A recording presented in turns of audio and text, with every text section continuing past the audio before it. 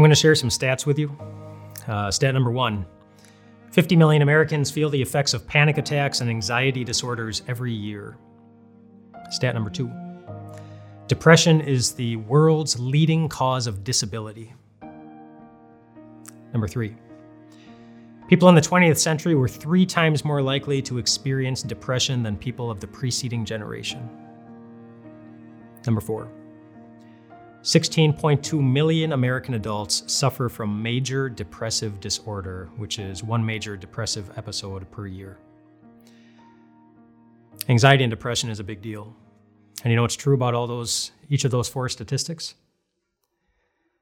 That was before a worldwide pandemic hit. That's when those stats were from. Since the worldwide pandemic that has shut down so much around the world and disrupted so much of our lives, some more stats. Mental distress has increased by about 700%. Another one, calls to the National Suicide Hotline have increased by about 600%.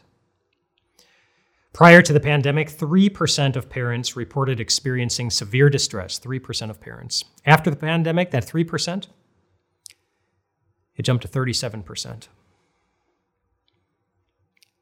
lot of people feeling stressed, anxious, depressed.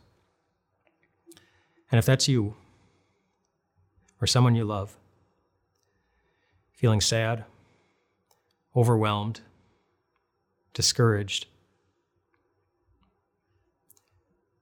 it doesn't necessarily mean you're doing something wrong.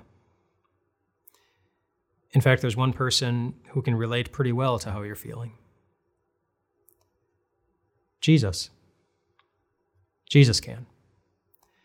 In the Gospel of Matthew, on Maundy Thursday, the Bible gives us some very descriptive words to describe the emotions that were cycling through Jesus.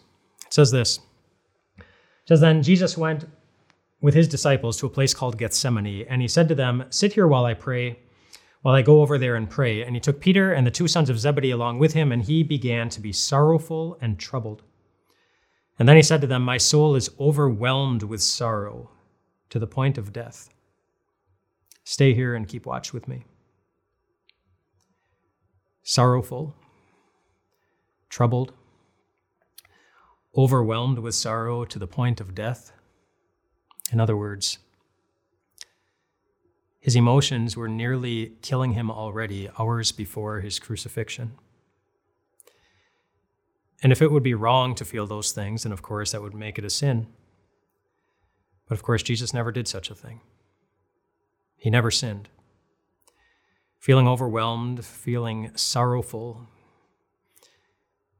it's not an indicator that you're necessarily doing anything wrong. It's just a reminder that we live in the same troubling world that Jesus himself did.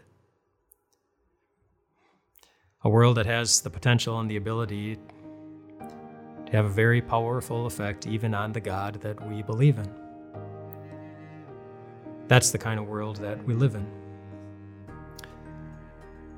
And why did the world inflict that pain on Jesus? Not by accident, but because he chose it.